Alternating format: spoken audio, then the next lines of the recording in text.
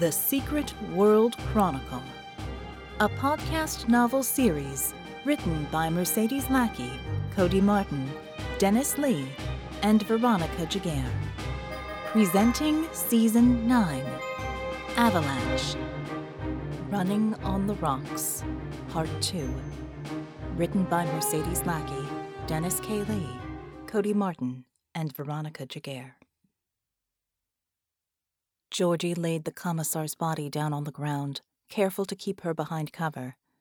The unit, his unit now, was still fighting. He heard the nearby explosions as the flanking teams breached the building simultaneously, followed by the constant chatter of fully automatic weapons. The ambushers would be dead soon, and the assault would continue. He tried to muster something approaching satisfaction at that, but it was blotted out by the white-hot sun of his anger at the Thulians. He didn't just hate them because they were fascista. He resented them. He resented them for destroying his world, for making it a place where he had to see a girl, who he had watched grow into a woman and then his commanding officer, die while saving their comrades. He wanted nothing more in that moment than to wrap his hands around the throat of every single fascista, one by one, and choke the life out of them. I've been fighting the same fucking war for far too long, he thought to himself as he keyed his comm unit. Medic! There was nothing to be done for the commissar. No, Natalia, anymore. From a glance, he already knew what had happened. A grazing shot from a Thulian energy pistol had burned away a section of her nanoweave jacket, not to mention her combat vest.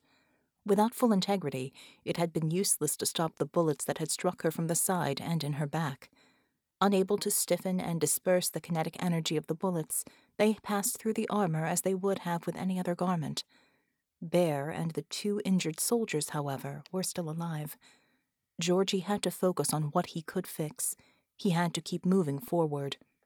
Just to be sure, he quickly moved over to Pavel's still form and put his ear to the battered chest piece of the chassis. Old Bear's plasma chamber heart was still whirring, though much quieter than it should have been. A moment later, Thea and Jadwiga rounded the corner of the building abutting their cover. Their eyes darted over the scene, taking in the details. Jadwiga's eyes went dead. Her face became stone. She was a professional healer, a trained medical doctor in addition to her metahuman abilities, and she knew her priorities. To Georgie's surprise, Thea burst into tears. She collapsed against the wall, clinging to it as if it were the last thing grounding her to reality. He had never seen her be anything but reserved, or at best laconic. Unlike for most of the other comrades, he had never seen her personnel file. The commissar had accepted her into the CCCP without consulting him, and he hadn't opposed her decision. Despite the mystery, she had demonstrated her willingness to help her comrades satisfactorily. What is your story, Devushka? He wanted to go to her and comfort her, to hold her and tell her that everything was going to be fine, but he couldn't. There was still too much that needed attending to. Jadwiga, get her moving. As soon as you have them stable enough to move, get Pavel and the injured one to one of the evac points. And the commissar. No need to tell me my business, Georgie. She didn't quite bark at him. He opened his mouth to reply, but then promptly shut it. She was clearly suffering, and this was how she dealt with it. She had been closer to Natalia and Molotov than any of the other comrades. Instead of wailing and beating her fist against the ground, she shut that part of herself away, like a patient in triage, until she could deal with it. Have to stop the bleeding before anything else. She went back to Thea and slapped her once, not hard, but not gently either. That pulled the young woman up short mid-ball. Then Jadwiga pulled her into a rough hug and whispered something into her ear. A few seconds later, the pair were jogging towards the wounded, Thea wiping her tears away with the back of her gloved hands. Georgie split off a detachment of soldiers to help them with the wounded and the commissar's body, some helping carry, the rest on security. The front line was for the most part stable and moving forward, but as they had just painfully learned, nothing could be taken for granted on this god-forsaken ship. As if to punctuate his thought, the ground shuddered. Several of the soldiers looked to Georgie, a collective, What the hell was that? Expression on all of their faces. Then the ground violently bucked up to meet all of them, knocking everyone in the immediate vicinity off of their feet. "The ship is dying, Commissar," 8 said in his ear. "It is not yet compromised enough to begin breaking up, but the end is inevitable." He waited for some sort of advice as to what the AI suggested he do, but none was forthcoming. He wasn't sure whether to be sorry or grateful that 8 was leaving command decisions to him. Unter picked himself up off the ground when he felt confident enough that there wouldn't be any aftershocks, or whatever came after a shipquake, if anything. Everyone around him was already moving, Jadwiga, Thea, and the soldiers he assigned to them gathering the wounded and the commissar's body, the rest of his soldiers continuing to assault towards the center of the ship. Unter pushed forward when his men in the occupied buildings gave the all-clear. One of the buildings was completely consumed with fire, and the second wasn't faring much better. Their casualties during the assault had been acceptable. 1 dead, 6 wounded. He noted that 0 prisoners had been taken. Several of the human bodies, from the traitorous Supernaut unit undoubtedly, had been bound and killed in what looked like executions. He couldn't even muster satisfaction that they were dead, or disgust that he normally would have been pleased by this outcome. Too much to do. Too much hate flattening out his other emotions. This was war. He could deal with everything, the good and the bad, after. If there was an after for him, or anyone else. The ambush cleared. They advanced. He saw more Thulians now than he did Supernaut suits. They were definitely making progress, and there couldn't be that many of the traitors left. He was about to order another movement to advance to contact, when his HUD lit up with a bright warning and something like a klaxon. That was followed with a series of rippling explosions to the right of his unit's position, near the center of the ship. They overpowered all of the other blasts and booms across the ship. They were that loud. What the hell is it now? "Kommissar Untermensch," 8 said with uncharacteristic urgency. "The dragon!" Georgie's stomach dropped. They had all been afraid of this. The intel hadn't included anything on the dragon, though they knew it had been out there, somewhere, after the destruction of Metis. The weapons his unit had couldn't even begin to be enough to damage the dragon, much less take it down. "Everyone, get to cover, now!" Just after he finished yelling, he heard the roar. Loud and resonant, it seemed to stop the fighting for the briefest of moments, all across the city. Then he saw it. It crested the rooftops in the distance, raising itself to its full height. It was terrible, but also a little beautiful. Sleek and jagged, metallic and organic, and pure in its desire to kill every single one of them. The moment shattered when the artillery and close air support craft started hammering it. The explosions surrounded it like miniature and short-lived rain clouds, blossoming and then dissipating. The dragon didn't seem to notice. It surged forward, crashing through buildings on its way to the far right side of the front line. It had to be killing some of its own, but if it was, it didn't care. The artillery that had been targeting it couldn't keep up. Some of the attack helicopters were able to continue to land hits with their cannons and missiles, but even those slackened as they broke off to deal with harrying death spears. Within seconds, the dragon smashed into the assaulting units on the right end of the line. Unter felt his gorge rise when he saw dozens of friendly dots on the HUD map suddenly go dark. What the hell are we going to do against that? It's going to tear its way through the front lines and then take out the ships. He felt a rising wave of panic for the first time since the battle had begun. Would they have to retreat? It seemed unthinkable. No, it was unthinkable. Whatever happened here today, they couldn't turn back. They wouldn't have another shot. Another warning buzzed on the HUD. "Incoming friendly unit, cease all attacks against the dragon. All units, clear lane Bravo into adjoining lanes immediately." Georgie almost shouted. What were they trying to do? Give it a straight shot to the ships? It took him a moment to realize that they certainly were not. The ground rumbled again in rhythmic bursts. Footfalls. Georgie spun around to face the edge of the ship, back to where they had come from. Atlas, in all of his 1,000-foot-tall glory, was running towards the dragon. Georgie didn't know that the giant could even move that fast, and neither did the dragon. Atlas launched himself at the dragon, spearing it in the midsection with a flying tackle before it could do anything more than turn its head. They went down with a thunderous crash, pulverizing buildings as they rolled and thrashed. The men around Georgie gave triumphant cries, many pumping weapons and fists in the air. Keep moving forward, comrades. We have a chance, and we must not waste it. Ora! Ora! Ora! The men snapped to his orders, and they rushed forward. They had to keep up their momentum. If they stalled again, that would be all the chance that the Thulians needed to scrape them off of the ship and back into the sea. Georgie saw on his HUD that the other units, some of them more sluggishly than others, were back to pressing the attack as well. Everyone was steering clear of the furball between Atlas and the dragon, even the Thulians. It was the great patriotic war all over again. The metahuman heavies duked it out amongst themselves, while the conventional forces fought each other until one or the other won. Even with the renewed energy within the unit, Georgie kept an eye on the fight between Atlas and the dragon. His enthusiasm vanished almost instantly. Atlas wrestled with the dragon, trying to stay behind its head and pin it, occasionally punching or elbowing it with little effect other than to batter the monstrosity. The dragon, in turn, clawed and bit at every available piece of Atlas, and where its jaws snapped or its claws found purchase, it was doing damage. He can't hurt it. He can only try to distract it and keep it from killing the rest of us. Georgie knew that the situation couldn't last. Eventually, and probably sooner than later, Atlas would make a mistake, and the dragon would have him. He had had the advantage, surprising it.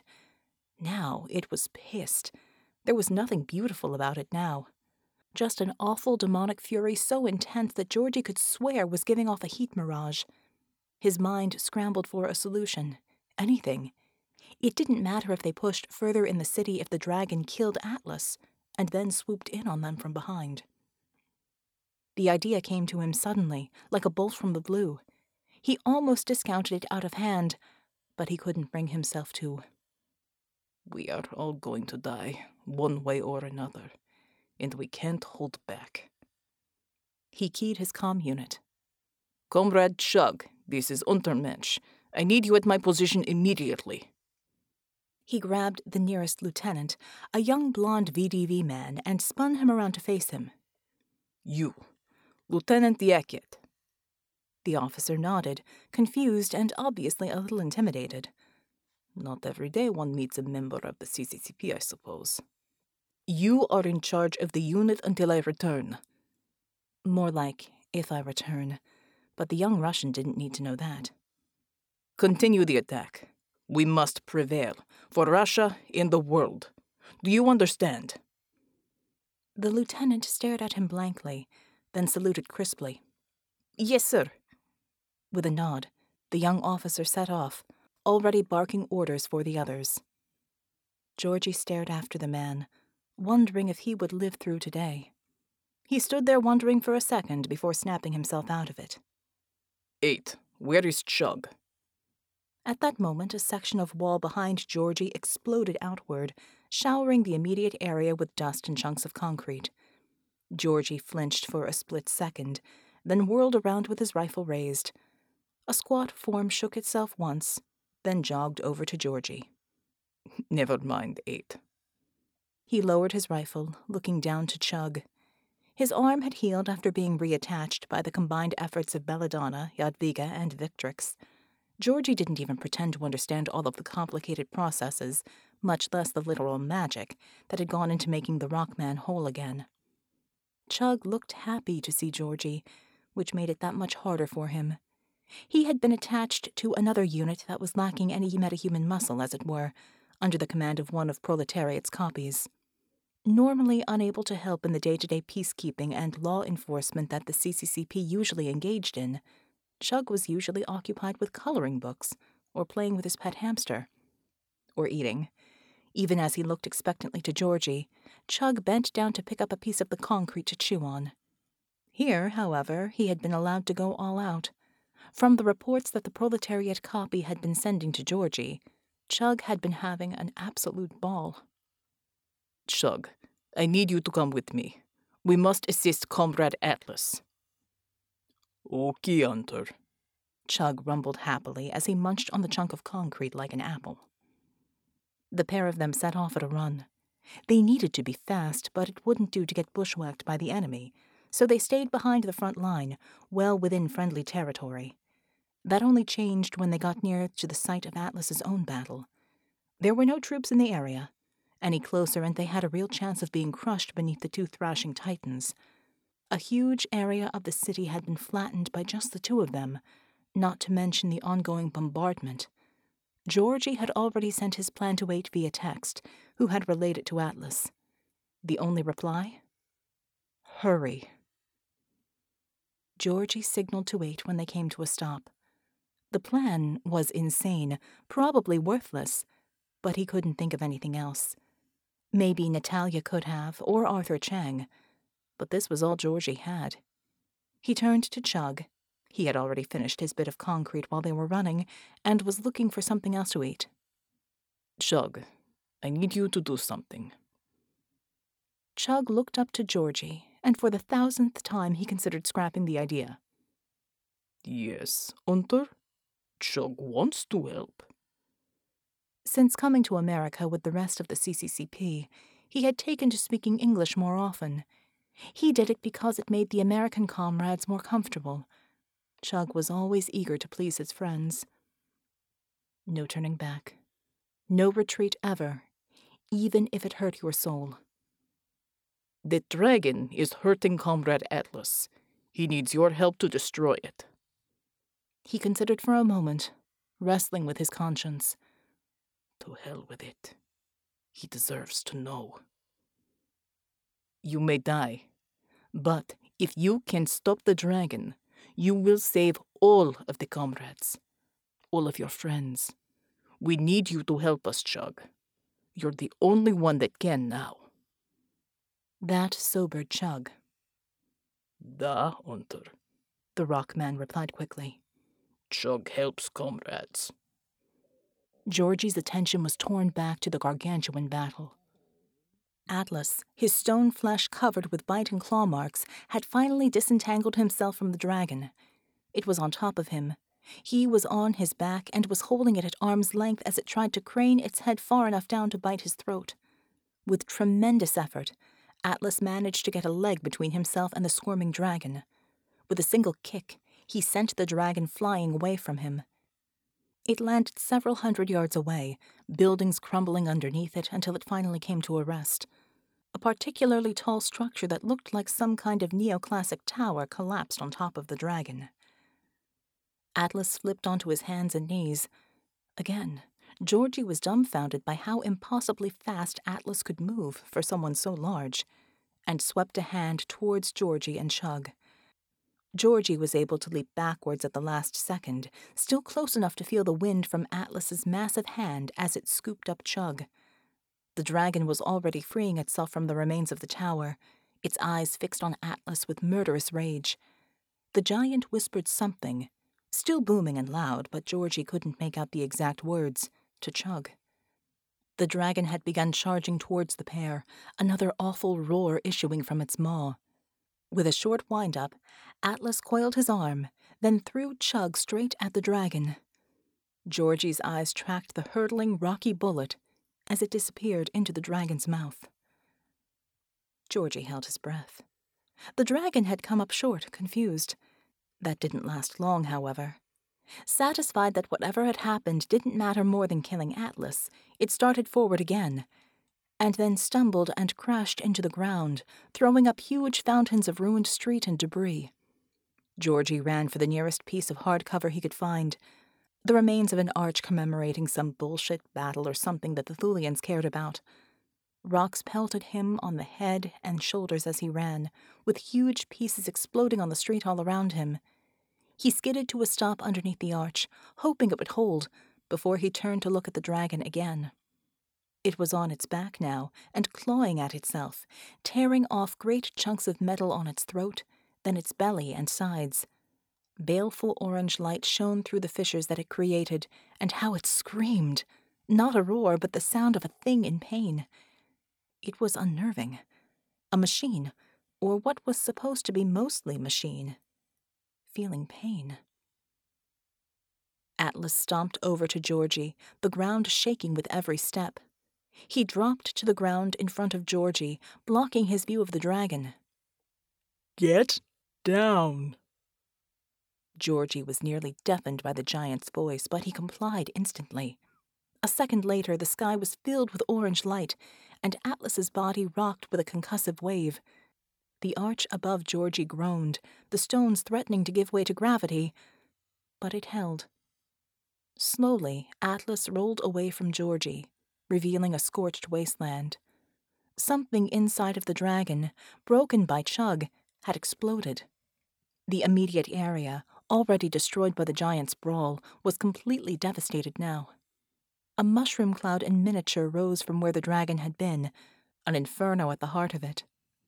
Georgie could see what looked like the outline of the dragon's lower body sticking out from the center of it, but with all of the fire, he could feel the heat as if he were standing right next to it.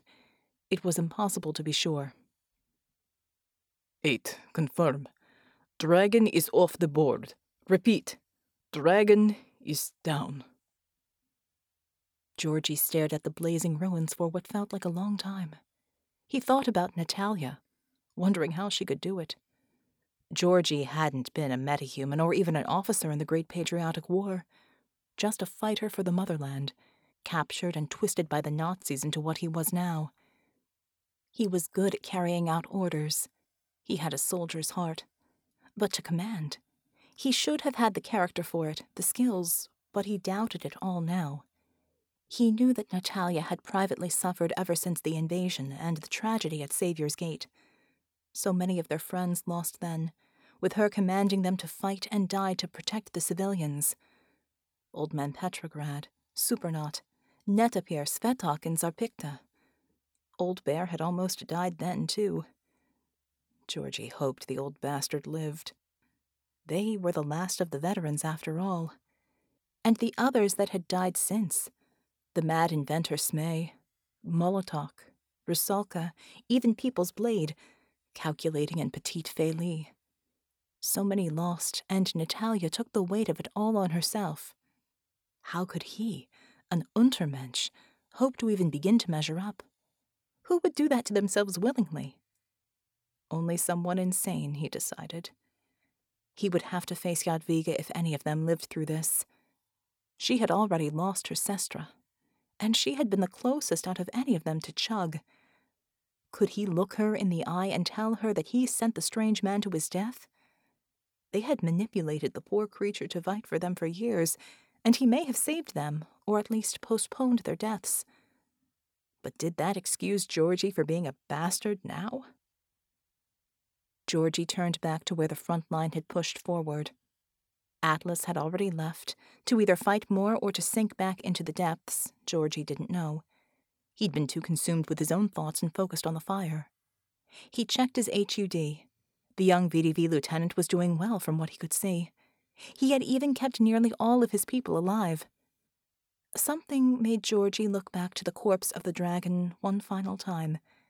Later, he wouldn't be able to say what had made him do it. But when he looked back, a craggy and blackened figure came trotting towards him out of the flames. Chug, do good? He had pieces of the dragon crumpled in his hands, and what passed for a huge grin with his granite features. Georgie allowed himself to laugh in what felt like the first time in decades. Da, Chug, da. But there is still more work to do. Let's go. The low, melancholy tone chimed in Yankee Pride's ear, a hollow warning that coincided with the alert that appeared in his HUD. Stationed on one of the cruisers accompanying the aircraft carrier, he stared past the scrolling words to watch the scene unfold in grainy detail on screens in the CIC. Pride had missed much of the battle that raged within the main buildings, focusing instead on the inferno that raged on the perimeter and the strategic half-circle of railguns and thermite-enhanced munitions that held their initial line. The smoke from the ever-growing fire in the jungle thickened and obscured parts of the ledges of the two half-spheres that composed this mothership, so he hadn't seen the movement beyond the platforms that the CCCP had held. The tone chimed again. 8 spoke over the private channel, the little voice pairing efficiency with something that could be construed as empathy, or at the very least, care in the delivery of a somber message. Sir, as you are aware, Red Savior is dead. There is a great deal of confusion as to whom is to take over. Savior left instructions with me that in this eventuality you were to... I'm aware, he murmured. Then perhaps you should hear this. There was an electronic crackle, and Red Savior's voice crackled at him over his implants. If Comrade 8 is playing this, you are hesitating. While you hesitate, some nickel-turny dog is deciding your metahumans in my CCCP are expendable. Dave! Pride grimaced at the last words, unable to escape them. 8 must have relayed a message to the ship's XO, who nodded at Pride and stepped back to let him pass through the hatch. Gauntlets pulsing a soft gold, Pride made his way to the helo-deck and shrugged into one of the waiting jetpacks. He glanced out to the mothership where a bank of ash and flame hid the bloodiest of the battle. Somewhere past the ledge, past the turrets and along the edge of the alien jungle, the remaining members of Red Savior's CCCP continued to fight alongside his own Echo comrades. Uncle Benji, you need to stop thinking so hard. Jamaican Blaze's stylized voice came through the private channel. These are good people, and you need to step up now. Pride cocked his head to the side at his niece's words. Willa Jean, Hesitating. Miss Natalia said you would. Her people can't afford for you to think this over. The voice paused. A loud whoomph of flame billowed up from the half-spheres, the smoke blackening the outside of the taller buildings. They need someone to lead them, now. That's you, and you know it. The last words sounded too much like his own mother, a woman who had never hesitated in her entire life. Pride exhaled and signaled the sailor on the helipad. The young woman returned the gesture, clearing him for takeoff. 2 steps, and he was in the air, keeping low along the water to avoid the barrage from the other ships and turrets. 8, I'm going to need a dedicated channel to Savior's people. Simultaneous translation. Pride banked right to follow the suggested flight path to get him to their position. Replicate her last set of coordinates and her strategic overlay to me. Channel is open.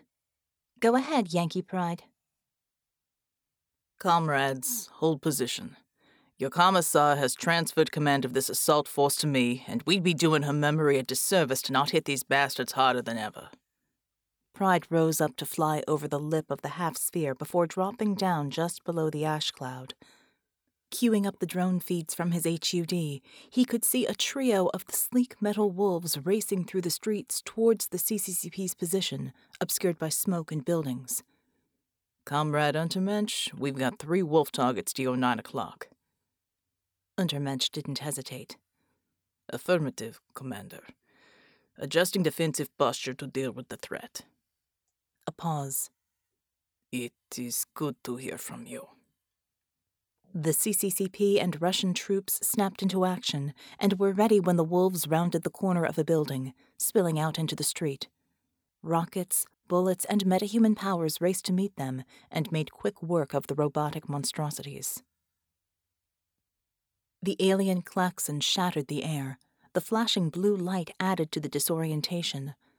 Red and Victoria were still weak, still recovering, but there was no time. No time. And with the control panel gone, there was nothing to abort the launch of the bomb on whatever schedule the Masters had it set for. Enough time for them to escape, presumably, but once it left this ship, it would be too late to do anything. And there was a seductive quality to this merger. It felt right. They felt more whole, more complete than they ever had in their life. But it also felt wrong. They thought as one, though they were two, and with each passing moment they felt whatever divide remained between them fading. Soon it would be I, not we, and a part of them screamed in panic. There was so much power here, so much skill, so many valuable memories, and combined, they could do anything at all. Except retain their identities.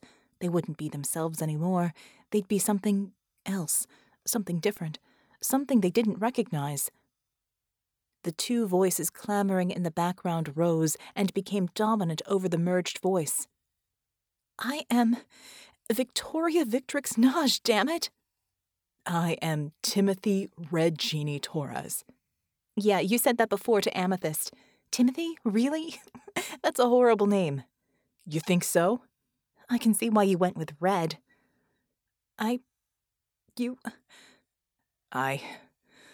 We...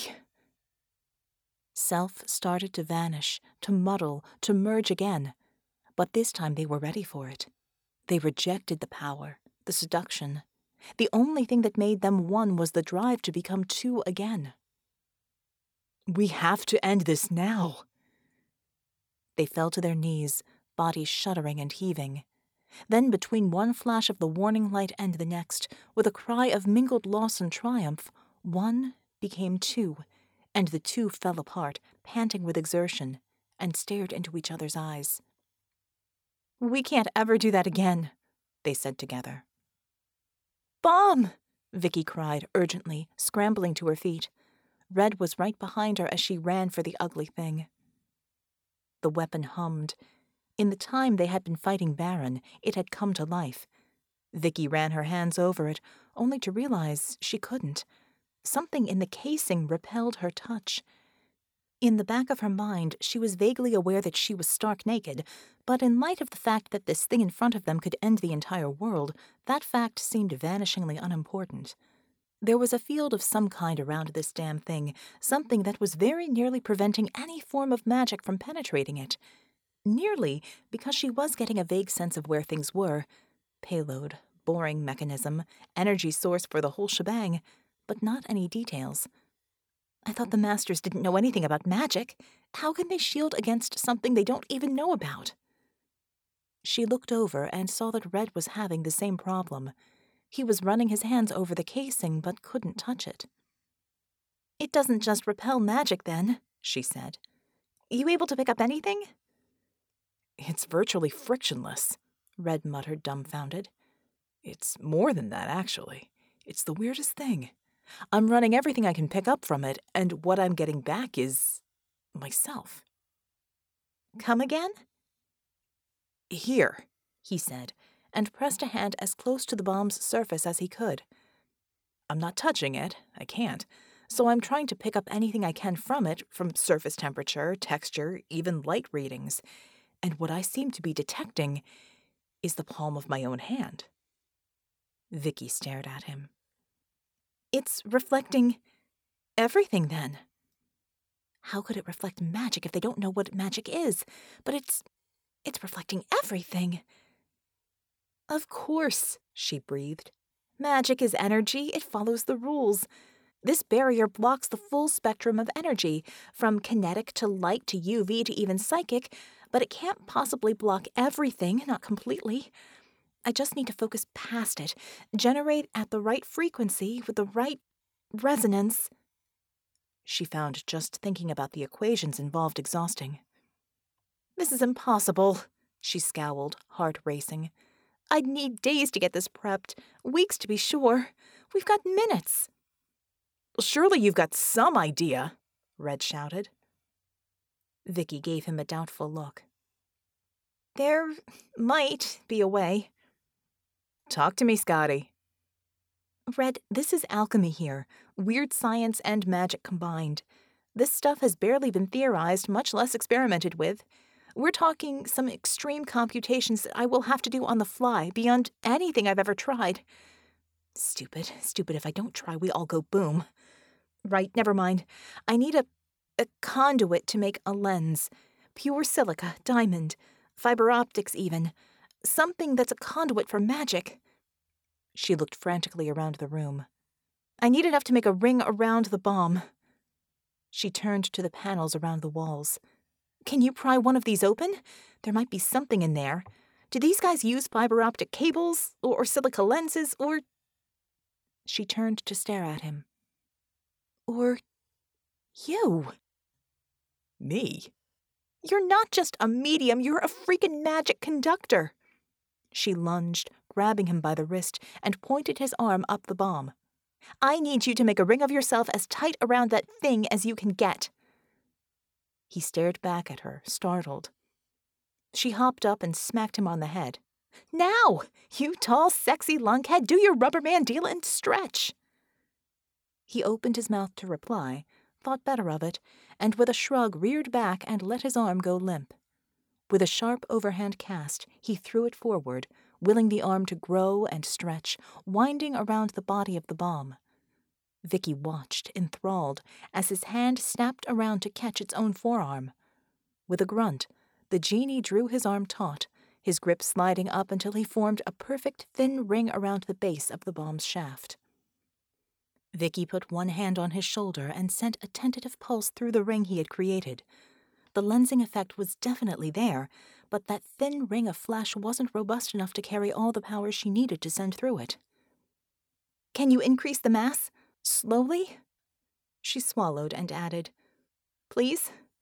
Because if they died here, she didn't want the last thing she said to him to have been lunkhead.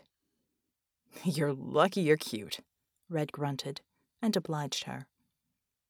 Vicky sent another pulse of energy through him, then another, then another. It was working, or at least it seemed to be. With each tentative push, she felt the lensing effect strengthen, and what had been blurred before came into sharper focus, until...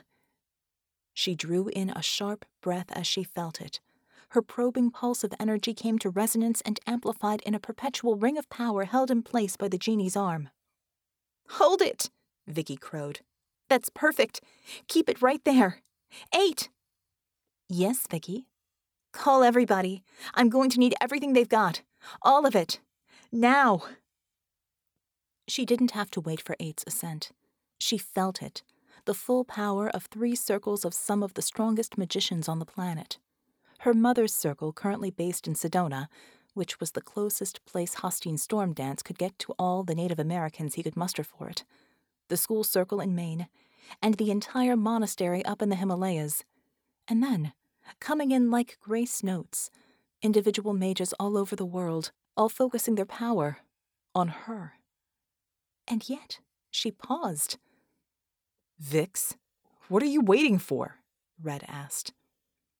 Remember when you yelled at me about doing something that could destroy the universe? This could, theoretically, destroy the universe. It's the thing Earth mages can do and never dare to. Transmutation. Lead to gold, not possible.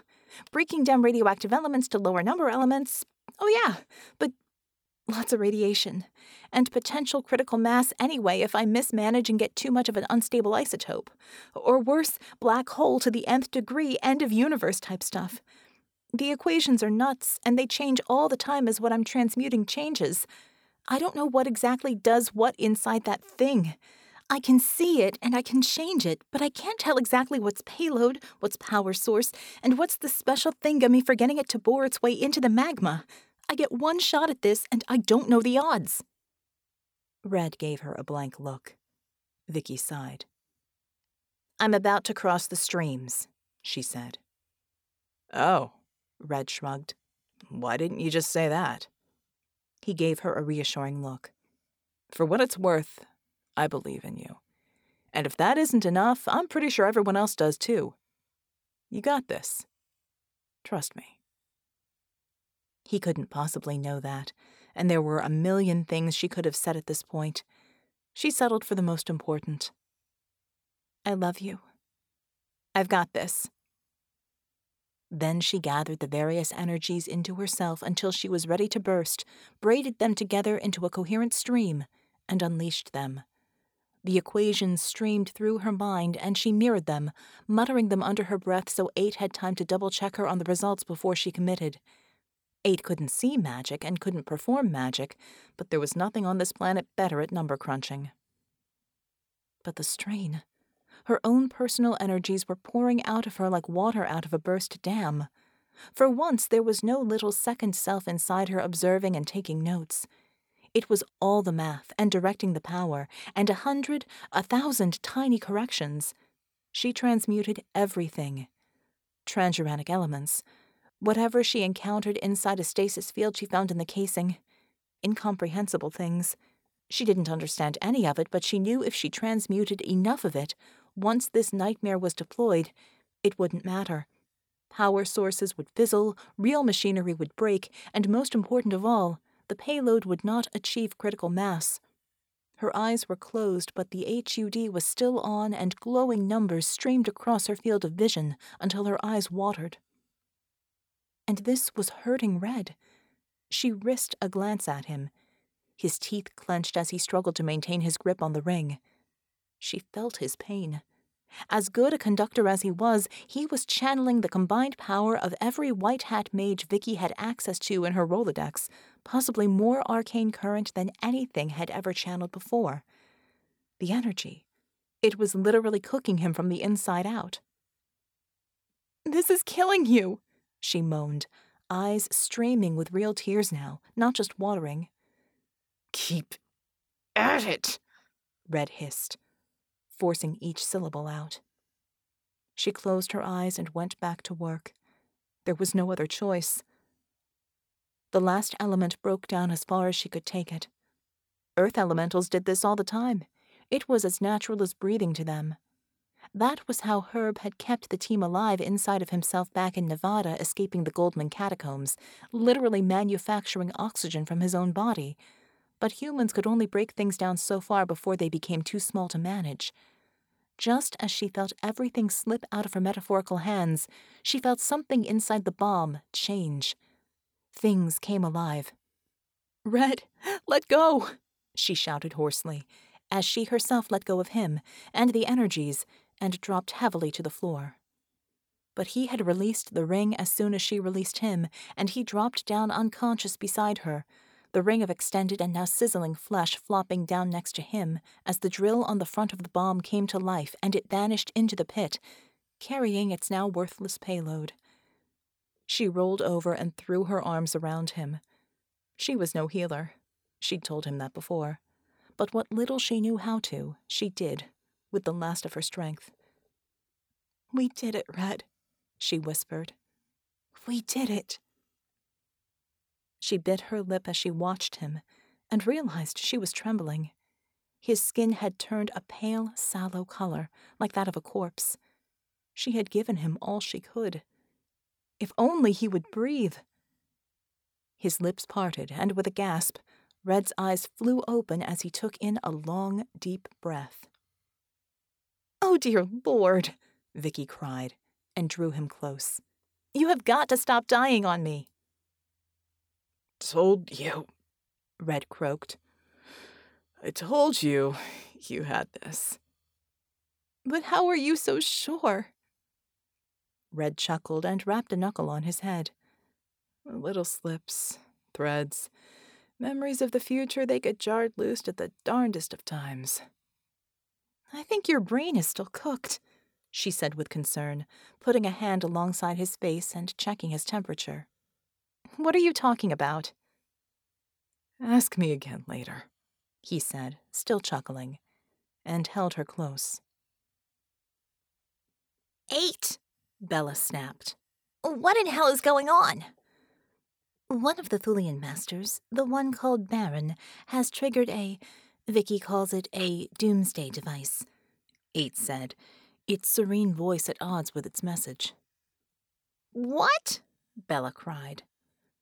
"Vicky and the Red Genie are dealing with the situation. I am confident they will prevail," 8 continued. Vicky and... Wait, what? Bella was having trouble wrapping her mind around that. Vicky wasn't even supposed to be in the bowels of the ship. She was supposed to be guarding the kid. And Red Genie? What the hell? "The Thulian masters are now fleeing, as they are all heading for a single spot, at least according to my calculations. Excuse me, I need all my processing power to help Vicky." The channel fell silent. Wait, where are the masters going? 8? 8! They're fleeing, Bull mused. My guess is that they're in full retreat. It stands to reason there is an escape module in this fortress. If they have initiated a doomsday protocol, they will gather there and leave as soon as they are able. Like hell they will, Bella snarled. Not until we get some answers. Not until we make sure they don't pull this crap on anyone ever again. Wherever they're heading, we need to get there. 8? Answer me, damn it! 8? She glanced at Bull and stopped. Are you... Bull, are you laughing? The genie, Bull said, chuckling. Red's alive. He doubled over, unable to control the laughter. And why is that funny? Bella demanded. Because, Bull said, struggling to choke out the words. Because it's red. With an effort, he composed himself.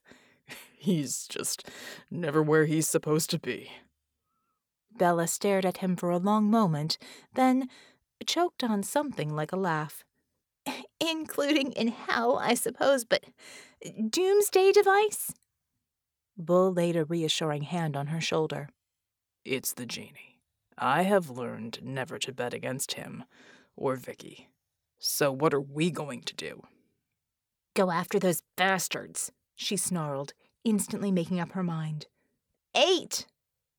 But it was Sam Colt who answered. Mr. 8 handed over field survey, ma'am. I got what he had when he handed over. Incoming to your HUD. It was an overlay of the entire double saucer.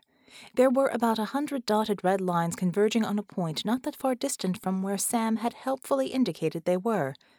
A green dotted line outlined a small ovoid section. 8 reckoned that was an escape ship, or maybe the original ship the bastard started with, he added. Can you map out the most direct route? Bella asked. Maybe you misheard me, ma'am, Sam said.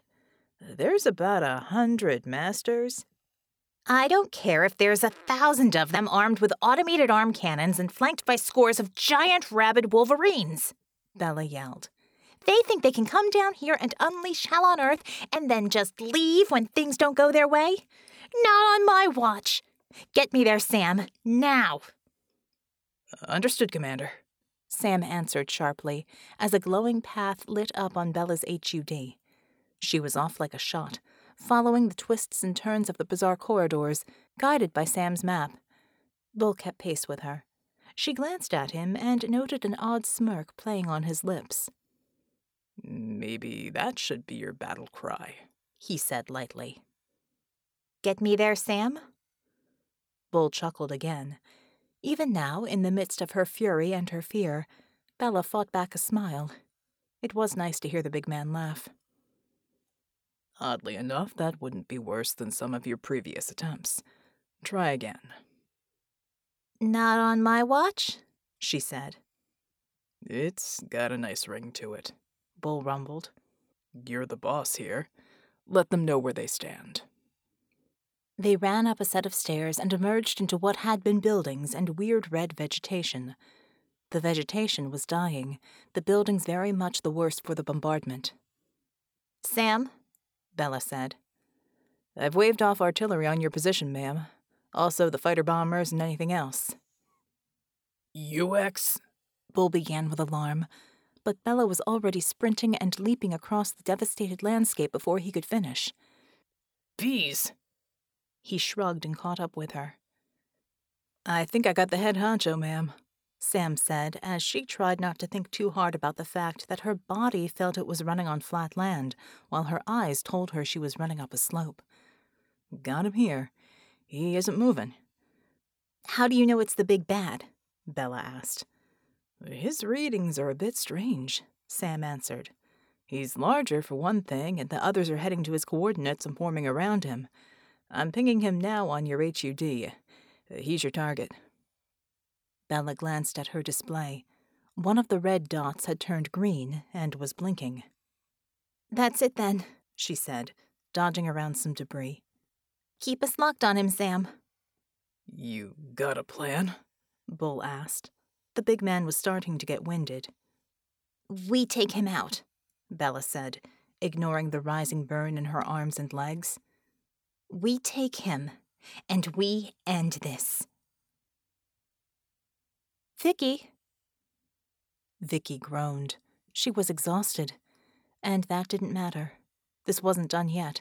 She couldn't rest until it was. Go 8, she replied, lifting her head from Red's chest and blinking to clear her eyes. Status report. Commanders Blue and Bulwark are converging on the remaining masters, who have massed together in what I calculate is the area of the original ship, which may still be their escape module. Sam Colt tells me they intend to confront the chief of the masters. How many of them? Vicky asked.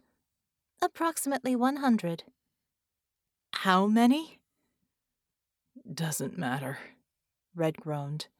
Vicky turned to him confused. What doesn't matter? She asked. Their numbers, Red replied.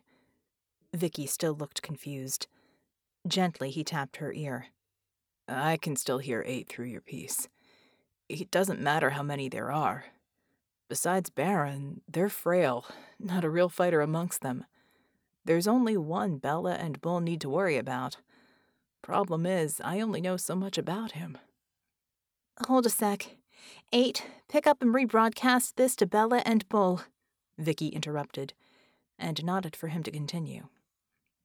His name is Jarrow, the genie said. Grand Poobah of this entire stinking mess. You won't be able to miss him. He fancies himself a god and has an ego that goes with the job. What can he do? Vicky asked. That's the thing, Red shrugged. He orders his underlings about and never has to get his hands dirty, so all I've got is what Carolina knew, and that wasn't much. Never got around it myself. I couldn't risk it. What? Why? He's a mind reader, Vix. Strong one, too. Carolina was careful to let him feel her fear of him. I had to stay dormant while she was awake. Couldn't risk him or her getting a whiff of me, or that might have been it. Everything I did had to be done while she slept, and only in the safety of her quarters. Just how powerful is he? Bella asked breathlessly. Can I take him? I'm not sure, Red answered. Everyone on this ship is deathly afraid of him, though. They make a point of giving him a wide berth. You're running into unknown territory, Blue. There's just no intel on him. Trust me, I've looked. There was a long, long pause. And if we let him go, they'll be back. And ready for us. Not an option, Red. This is one message that has to be sent. Listen to me, you stubborn, overgrown smurf, Red hissed. You don't know what he's capable of. At least wait for backup. Well, at least we know it's the real genie, they heard Bulwark mutter. Missed you too, big guy, Red chuckled. There's no time for backup, Bella barked. They're in full retreat. If that thing is a getaway ship, Bull and I might be our only shot at ending this. The floor shuddered and bucked for a moment as if the ship was suffering an earthquake. Metal groaned, and something in the distance broke with an explosive crack. Vicky's hands clenched reflexively. She knew what was going on. She felt it. The ship was dying. Bella, look around, Vicky exclaimed. This whole structure is coming apart. They're beat. We might have even crippled them. We've won. You don't know what he can do. It's time to book. Forget it, Bella answered. They are not getting away. Not while there's a chance in hell they might come back. Don't you guys get it? This is it. We've got one shot here. One shot to make it clear, not to just them, but to anyone else out there, that coming after Earth is going to cost them more than they can imagine. One shot to make sure this never happens to this planet again. This isn't for revenge. It's for protection. Vicky swore under her breath in 4 languages. She's right, she said. We've got to end this, Red. This has to stop. Red stood up, pulling Vicky with him. She started to protest, because while she was exhausted, he'd nearly been cooked alive by all the magic coursing through him, but he seemed fine now. He looked down at Vicky and nodded. "Godspeed, you two," he said. "Do what you have to. Then get the hell out of there." "We will," Bulwark replied. "That goes for you too. Get off this stinking mess ASAP. That's an order." What he said. I can't do my job and worry about you two. Get. Vicky tried to get to her feet and fell over and swore. Tried again. Managed to stand erect. Staggered 2 paces in the direction of Bella and Bull. And fell again. We can't leave them, she panted. "You're stealing my shtick," the genie said, gently picking her up in his arms. "Disobeying orders is my job, and I don't think we're in any position to, not this time. You can barely walk. I need to get you off this boat." No, Vicky replied, trying unsuccessfully to squirm away. Bella's rushing into the lion's den. There has to be some way we can help her. I'm not leaving until we're all able to get off. "I've told you I love you, right?" Vicky sighed and gave Red a wary look. Yeah, you have. And? Just checking. It's important you know that so that you'll understand the full weight of what I'm about to say. He cleared his throat and shouted at her. "Get your head out of your ass, woman. We need to book." She stared fearlessly into his eyes, kissed him lightly, and managed some sort of twisting move that ended with her back on the floor. If it was just us, I'd agree with that. But it's not, and you know better. Once again, she staggered to her feet, but this time she wobbled over to where her armor was lying in a puddle and pulled something out of the pile. A belt. Like a utility belt, full of pockets. She strapped it on over her bare hips. We're here and we're still breathing, so we can help. I'm not leaving my best friends to go up against another alien god wannabe just so I can exit stage right. With a look of determination, Vicky took a deep breath and began to march. With the first step, she wobbled and fell into Red's waiting arms. Fine, she seethed. You can carry me. Just get me closer to them.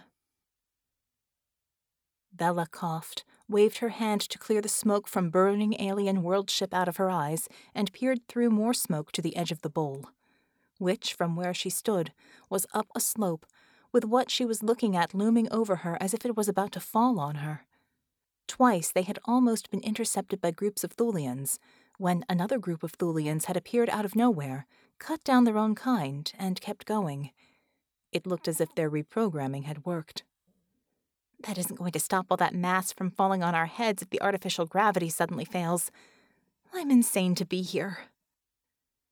The ship looked like a multi-story version of one of those futuristic California cliffside saucer-shaped homes that used to be all over LA until mudslides made it abundantly clear that building your house halfway out of a cliff was a generally bad idea.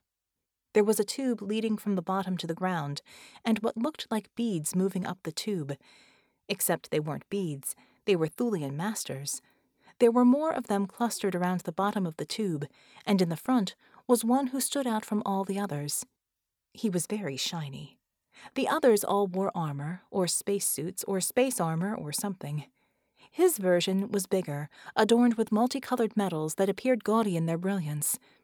His unarmored head stuck out of the shoulders of the suit, looking absurdly tiny, as if his orange head was the size of a golf ball. Bella had a good idea who this was. 8, Bella snapped. I believe the one in the front must be the commander, Jero, 8 confirmed. Then that's who we want. Bella grabbed Bulwark's hand and squeezed it briefly. We're going in. She glanced over at Bulwark. I don't suppose you have any strategy for getting me in touching distance of this guy. "Only the usual," Bull admitted, frowning. "I don't like this. We know nothing about him." Increased movement caught her eye. 8, give me a magnified view, she ordered. 8 must have maneuvered one of the spy eyes in. A moment later, her HUD showed her the milling crowd behind Jero. I don't think we have anything to worry about from the mob, she said. Look at them. They're terrified. They can't get into that elevator fast enough. And indeed, now the Thulian masters were shoving and kicking each other in a panic, trying to get into the escape ship. She turned her attention to Jarrow. Close up, he looked even more absurd, as if a baby had donned Silent Knight's mecha suit. If his head was anything to go on, he was frail, delicate, which might be why he wore that suit in the first place. As she studied him, she suddenly realized those strange orange eyes were staring at her. What the... She got a cold feeling all over, as she realized that there was something probing her psionic shields. The glare from those orange eyes intensified, and then her shields rang with the most intense psychic blow she had ever felt in her life. She staggered, then brought her head back up, glaring right back at him. "Confirmed, Bull," she said flatly. "He's a psychic." "You don't say," Bulwark said. Not just the words, but the way he said it, flat and uninflected, sent all her internal alarm bells going. She whirled to face him, just in time to see his fist coming straight for her chin. She ducked to the side, avoiding getting pasted, but he hit her shoulder with a bone-bruising blow, knocking her to the ground. She scrambled backwards to her feet. The despair in Bull's eyes told her everything she needed to know. Jarrow was in control. Shit. This is so not good. Could she drive Jarrow out of Bull if she got in physical contact with him? As she skipped and evaded, using everything Jeannie had taught her of parkour and everything she'd learned from the Echo martial arts instructors, she had the distinct feeling that would be a bad idea.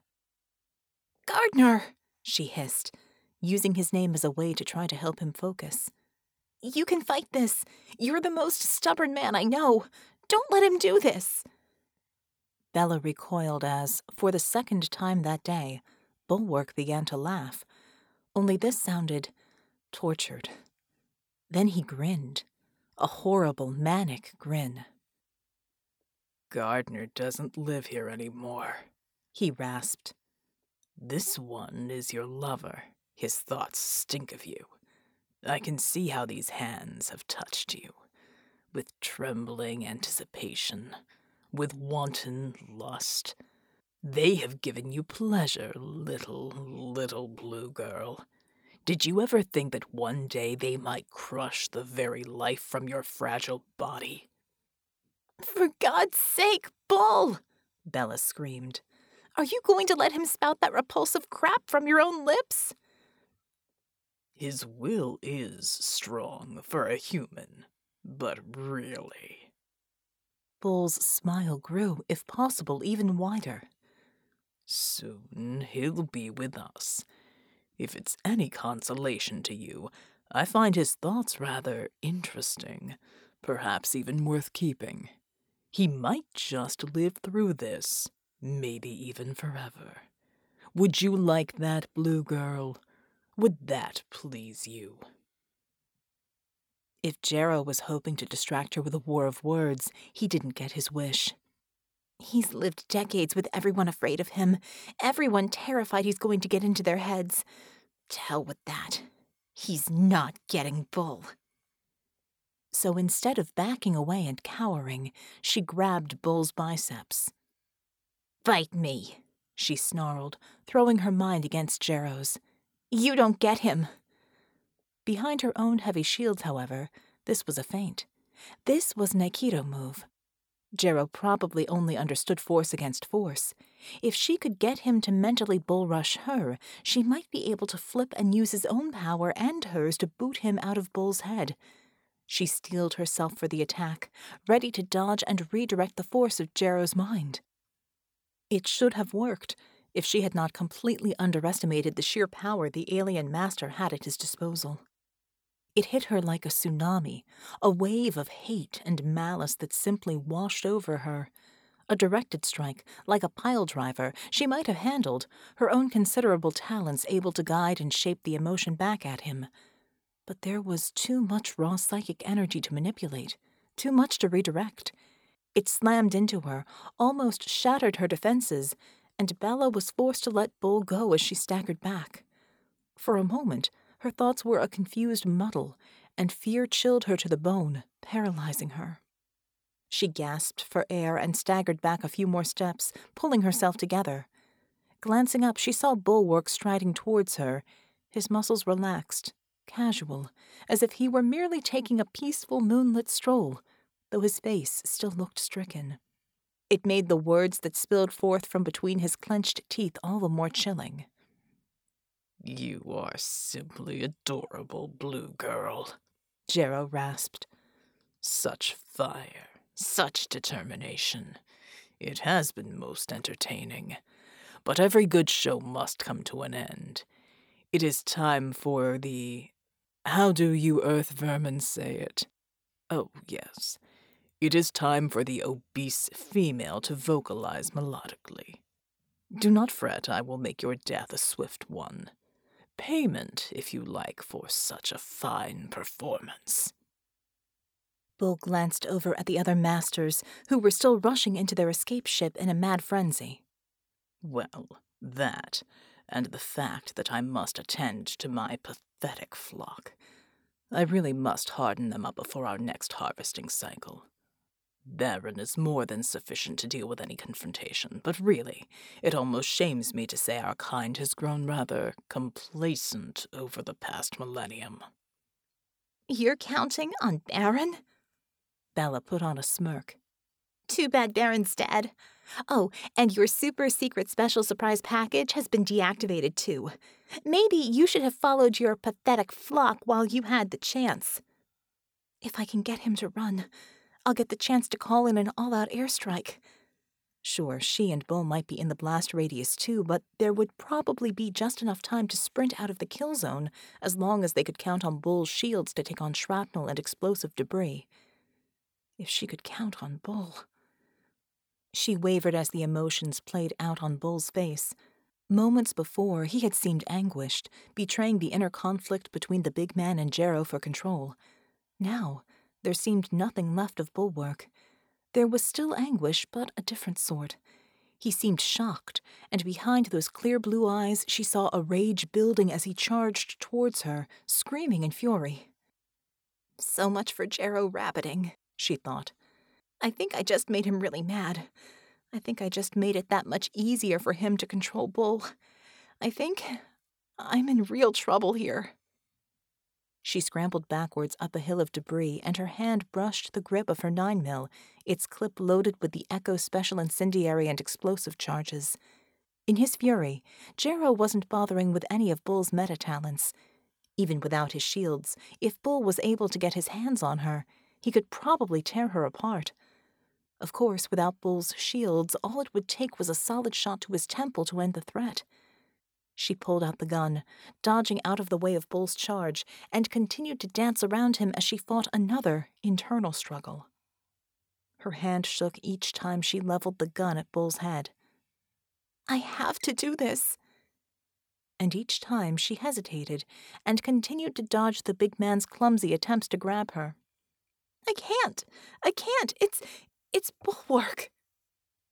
It was the uneven terrain that betrayed her, and Bella yelped as she tripped and fell with a crash to the ground.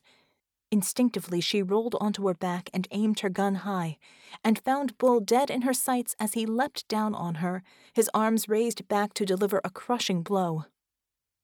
It was a split-second decision.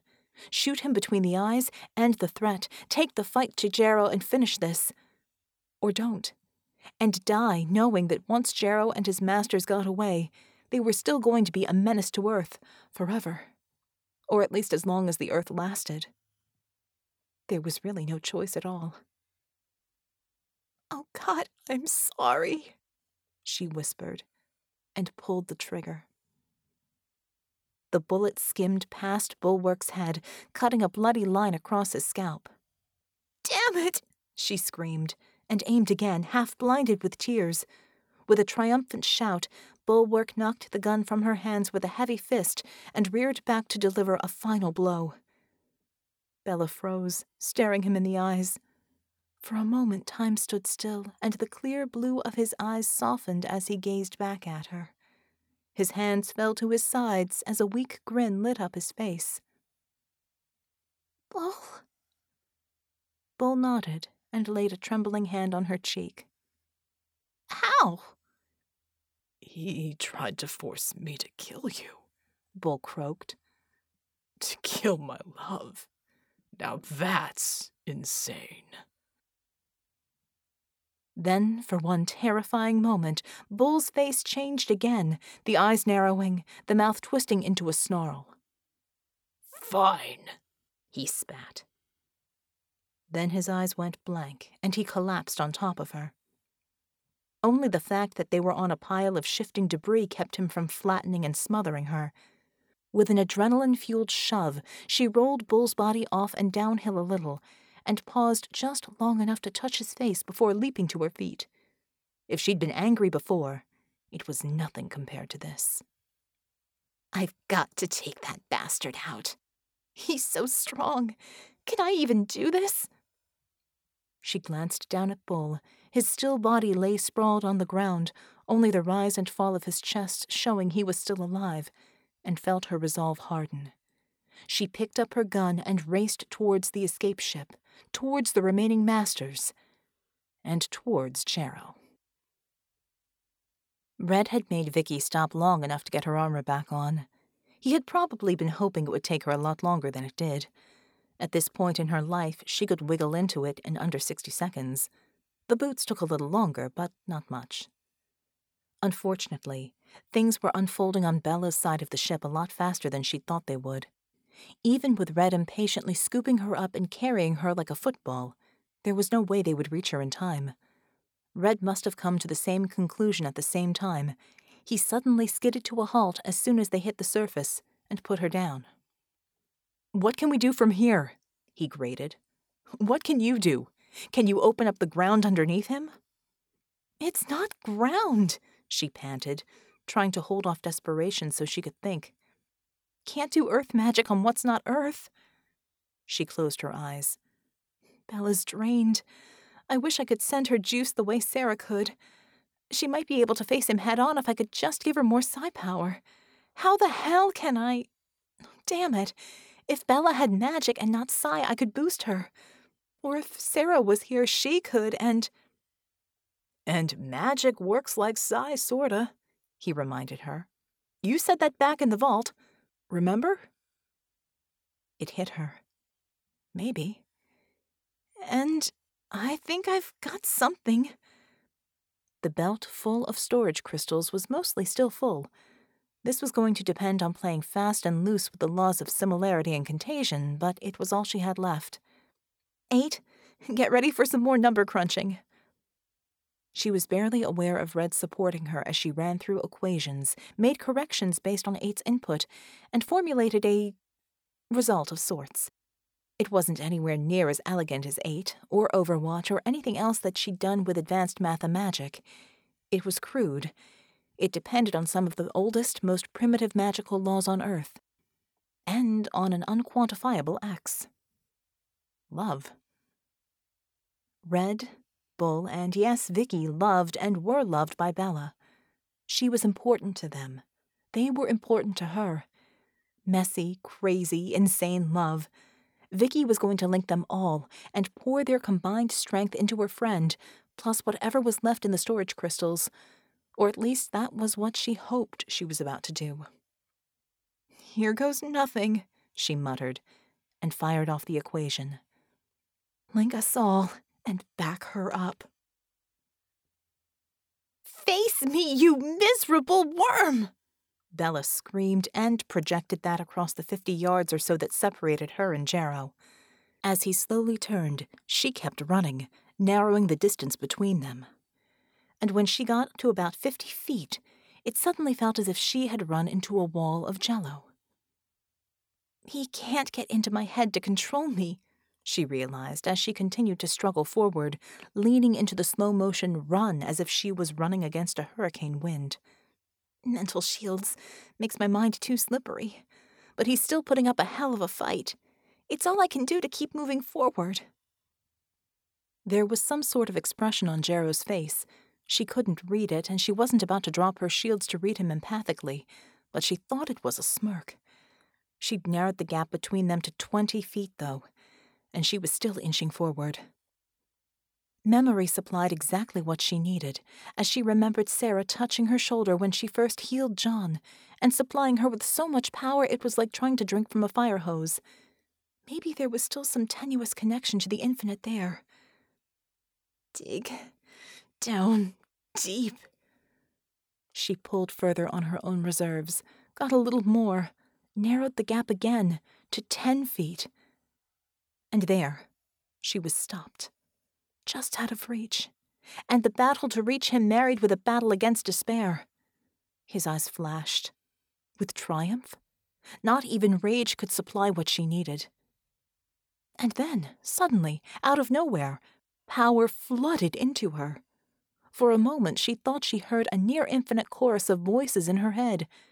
Now it was her turn to feel a swell of triumph and incredulous joy as she lunged forward and grabbed what passed for his arms.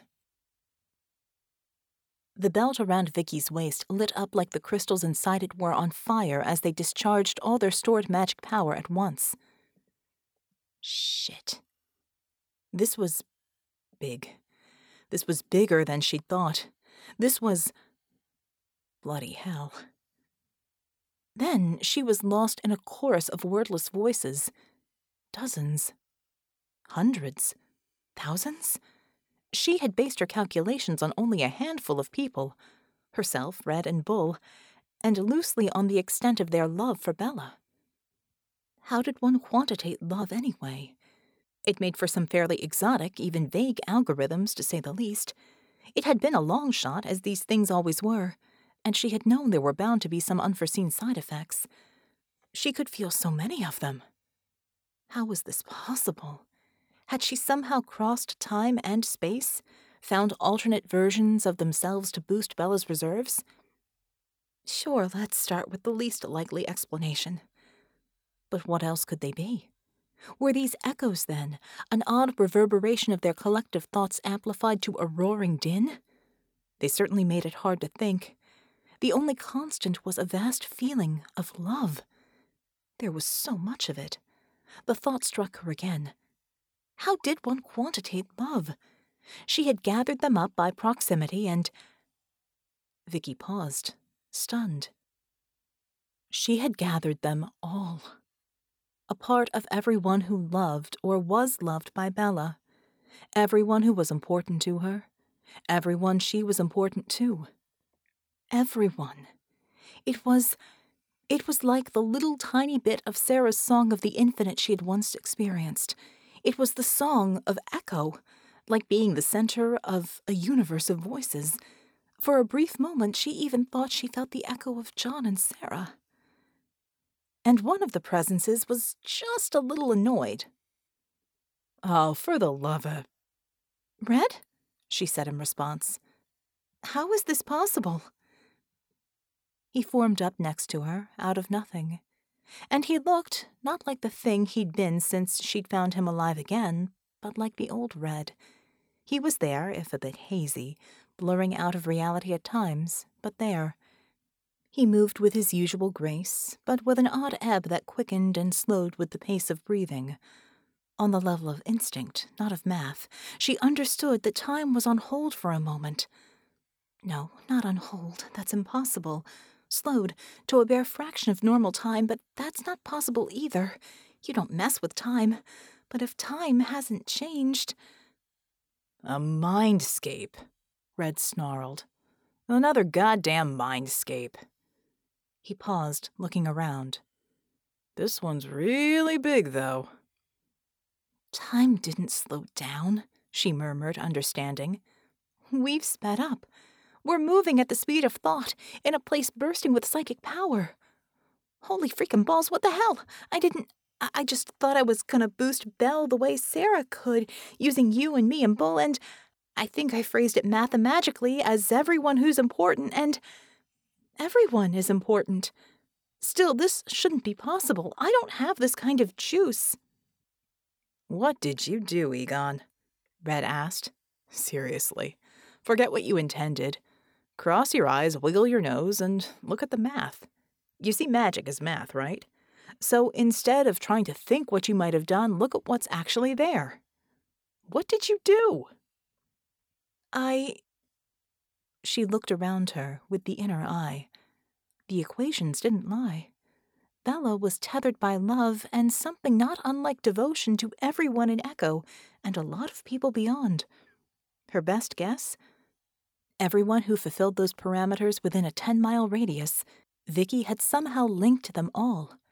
And the moment Bella touched Jero, that linked them all and had pulled Vicky and Red at least into this mindscape. With her. And the moment she realized that, she also felt it, as if she was the only one holding the thousands of strings controlling one of those gigantic competition kites. The tension centered in her chest was almost unbearable. To hell with that. I will hold it because I have to. This is a mindscape, and it would have to belong to someone with a lot of psychic power to house this much square footage, so to speak, Vicky said aloud. I must have linked most of Echo and brought you and me in here, and to some extent them, to back up Bella. Would this be Jero? It would, said a female voice. Vicky and Red turned and watched another pair of figures coalesce into view. It was Bella, her hands around Jero's throat, his around hers. In this mindscape, she looked frail, and Jero was a monster. And let's do what we're here for. Vicky sensed somewhere her jaw was clenching, and she poured everything into her friend. Around her, outside this mindscape, but linked through her, she felt the chorus of voices join her in triumph. It burst forth like a song, fierce and pure, and at the center of it all, Bella's tired form straightened up, awash in power. Jero, for his part, was oblivious to what was going on. His hands gripped Bella's throat in malicious glee, and he began to gloat, ignorant of her sudden surge of strength. Now is the moment in all your dramas when the antagonist utters a soliloquy, he smirked. You mean the villain monologues, Bella snarled. Fine. Monologue away, you bastard. Jero laughed. You are my creation. All of you. We are the reason you metahumans exist in the first place. We set loose the transmutation nanovirus when we first arrived, just as we do on every planet we choose to manipulate. We gave you power. You should be thanking us. Why? Bella cried. What in hell do you get out of this? Jero smirked. Entertainment, little blue girl. Endless hours of entertainment. You are a particularly creative race, and we've certainly enjoyed your extensive works of fiction. But nothing quite captures the thrill of watching you fight and struggle against each other in real unscripted time, never knowing that it's all doomed in the end, that when you cease to amuse, we'll wipe you out and start anew, elsewhere among the stars. Suddenly he frowned. Except you have the uncanny ability to contaminate even our own loyal troops. We should never have given shelter to those damned Nazis. His voice rose in a loud, petulant whine. They managed to infect our underlings with their creed, until we found those who should have been mere slaves were taking matters into their own hands, with their mad desire to conquer you. They intended to make you into a world of slaves to support their conquest of the galaxy and the spread of their, I suppose you'd have to call it, religion of the Fourth Reich. We chastised them and punished them for acting without orders, and as soon as I took my attention off them, they'd attack you again. Yours was to be our masterpiece, the heights you would have reached. So close. If it hadn't been for them, we would have forged the grand epic to end all others. And now it's all spoiled and we'll have to start over. The last was uttered in a petulant shout, which fell to a pathetic squeak as Bella tightened her grip. Jero's eyes widened as he cried out in pain, his hands retreating, struggling in vain to pry Bella's grip from his throat. What? Jero gasped. Help! That can't be all of it, Bella snarled. That's not all you were doing. Spit it out, you fractard. She shook him, hard enough to have made his teeth rattle, if he'd had teeth, if this had been reality and not a projection in the mindscape. Cough it up! Insignificant human, Jero wheezed. You cannot hope to. But I can, Bella said, and with a shocking display of strength lifted Jero above her by the throat and slammed him down on his back. The impact echoed like a volcanic explosion all through the mindscape. Whatever you think is happening right now, you might want to take another look around here. Go on, take a second. Look. Jero shuddered and became very still. He drew in a sharp breath, his head feathers quivering as he became aware of the song, as he began to look around him. Vicky glared back at him and felt a multitude of eyes through her doing the same. You have our attention, Bella said through gritted teeth. So talk. Now. Jero took another breath and winced. Vicky watched in wonder as a myriad of emotions played across his sharp features. There was confusion, shocked realization, disbelief, and, finally, fear. Vicky suspected these were new to him, or at the very least, long forgotten. She almost felt sorry for him. Almost. Talk! Bella shouted, and Jero screamed as she brought her power down on his mind like a hammer. He shuddered, his cries falling to pathetic whimpers, and nodded in surrender. We take what we need, Jero began, stuttering as he struggled to control his fear. Sometime in the past, we lost something vital to our progression. In our lust for power, for knowledge, we became reckless. We changed. We extended our lifespans greatly, but at a heavy cost. Most of us grew frail physically. We could no longer conceive children or invent new technology. Creativity in all its forms was lost to us. We had to resort to novel means. Novel means? Vicky heard Bull's voice echo from around them. Experimentation, Jero gasped. On you. On the others before you. Only when we are sure, when our gathered collective is sure, will we dare risk exposing ourselves to the procedures. I take it you've been largely unsuccessful, Vicky heard Ramona snarl, another faceless voice, powerful and everywhere. Jero nodded frantically. Our earliest attempts killed many of us. Only Baron and I were improved, albeit greatly, but the rest fell to horrific mutations and died horribly. Without children, our numbers began to dwindle. We could not risk losing any more. Monstrous! Normally the voice of calm restraint and reason, the outrage in Unter's cry seemed all the more terrible as it rang endlessly throughout the mindscape. You crossed the boundaries of decency, of nature itself. You chose to become a parasite on all existence. You should have died out. I suppose you would have chosen the noble path, Jero muttered. I would have, yes. Unter's voice trailed off in disgust. There is a time to let go your claw clutch on life. You did not learn the lesson of Titanos. So I have you to thank for the fact that I am not still a starving beggar in Mumbai, Kanjar's voice boomed. And I also have you to thank for the death of 3 of my friends, whose mutations ended their lives in painful ways. I wonder how karma judges that. Jero cowered, unable to answer. What is this collective you speak of? Yankee Pride demanded.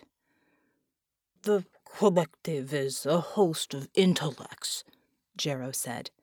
The best and brightest of all that we have enslaved. With each new mind, the collective has grown stronger, has brought to fruition many technological advances, and with each step bringing us closer to Immortality, Red muttered. Yes, Jero sighed. we have prolonged our lives, but we are not immortal. With humanity, we thought we had finally found our event horizon. So many possibilities. Your minds would have surely tipped the scales. Even with the loss of Tesla and Marconi, surely Verdigris and Victrix would have sufficed. And if they didn't... Jero glared at Red and grimaced. One of you offered another option. She promised us another way, a new test subject who she promised would be immortal. Herself, after she was done with you, the Red Genie. Jero closed his eyes and shuddered. So many options, so many possibilities. We came so close, after so long. You're saying I'm immortal? Red asked. Only experimentation can answer that, Jero said. You very well may be. Doppelganger's reasoning was quite sound. But only the collective could know for certain, after a full series of tests and a barrage of torturous experiments. Been there, Red scowled. Done that. Moot point, anyway, another voice said. Vicky looked around, surprised. Paris? Yeah, it's me, Scope answered, the dead yet amplified tone of her voice sounding odd as it reverberated through the mindscape. The collective's gone. We took care of it. Gone? Jero asked, his voice now breaking. Yep, Scope said. That giant room of boxed brains went bluey. If you mean the place that looked like the lost luggage section of Robots R Us surrounding that really big ball of light, we shut it down. Impossible, Jero exclaimed. Destroying the collective is beyond you. It is even beyond us. You could not have. But we did, Scope interrupted. It actually wasn't that hard, you know, once they showed us how. Once? Who showed you? Jero demanded. Them, Scope said. The collective? Didn't I mention? They wanted to die just like your big ship wanted to die, but couldn't do themselves in. So they showed us. Hey, Vix, this gonna take long? Kanjar and I have this thing we gotta do, remember? I don't know, Vicky managed, when Jero interrupted her. We deserve immortality, he bleated. We want to live forever. Wouldn't you? Don't you? No, Bella said flatly. Not all of us, anyway. Better, yes, but not forever. When you can live forever, you start getting timid. You're afraid to try anything that might risk that immortality. Like Tesla and Marconi, they're scared witless every time they think they might die. She smirked when Jero gasped. Oh, that's right. They're still alive. I guess you didn't know that. She glared at him. And even after all this, if I let you go, if I let you run away with your toadies, you still won't stop, will you? You'll just keep coming back here. You'll enslave someone else to do your dirty work and you'll come back for revenge. Won't you? Won't you? Jero shrank away from her but didn't answer. Answer me! Bella screamed and brought the full force of her will down upon him. Jero screamed, writhing in her grasp, and nodded fearfully. Yes, he croaked finally. Yes, I would. I would find a way. Bella put one metaphorical foot on Jero's chest. I'm not going to kill you, Jero, she said, her voice flat. That would be too merciful. I'm going to make an example out of you. I'm going to lobotomize you, and then I am going to tell all your flunkies to get the hell off my world and take you with them, and if they come back, they can expect to be given the same treatment. She glared down at him. And I hope they seal you in a room and let you rot. Vicky had been pouring the collected power of the Gestalt into Bella and had watched her temper building as Jero cowered. The idea that all they had ever been was a reality show for the Masters was infuriating. That they had been lab rats was doubly, triply infuriating. And to hear from Jero's own mouth that Bella had been right, that the Masters would never stop, never give up trying to get the revenge. And that, in the end, was what sent Bella over the top. You don't kill my world, Bella snarled. Not on my watch. And around them, every voice, every being echoed the battle cry. Bella struck. And Red saw the danger to Vicky before even Vicky did. Vix, the mindscape is coming down. If the connection snaps back on you, you'll... let them go! Oh God, he's right.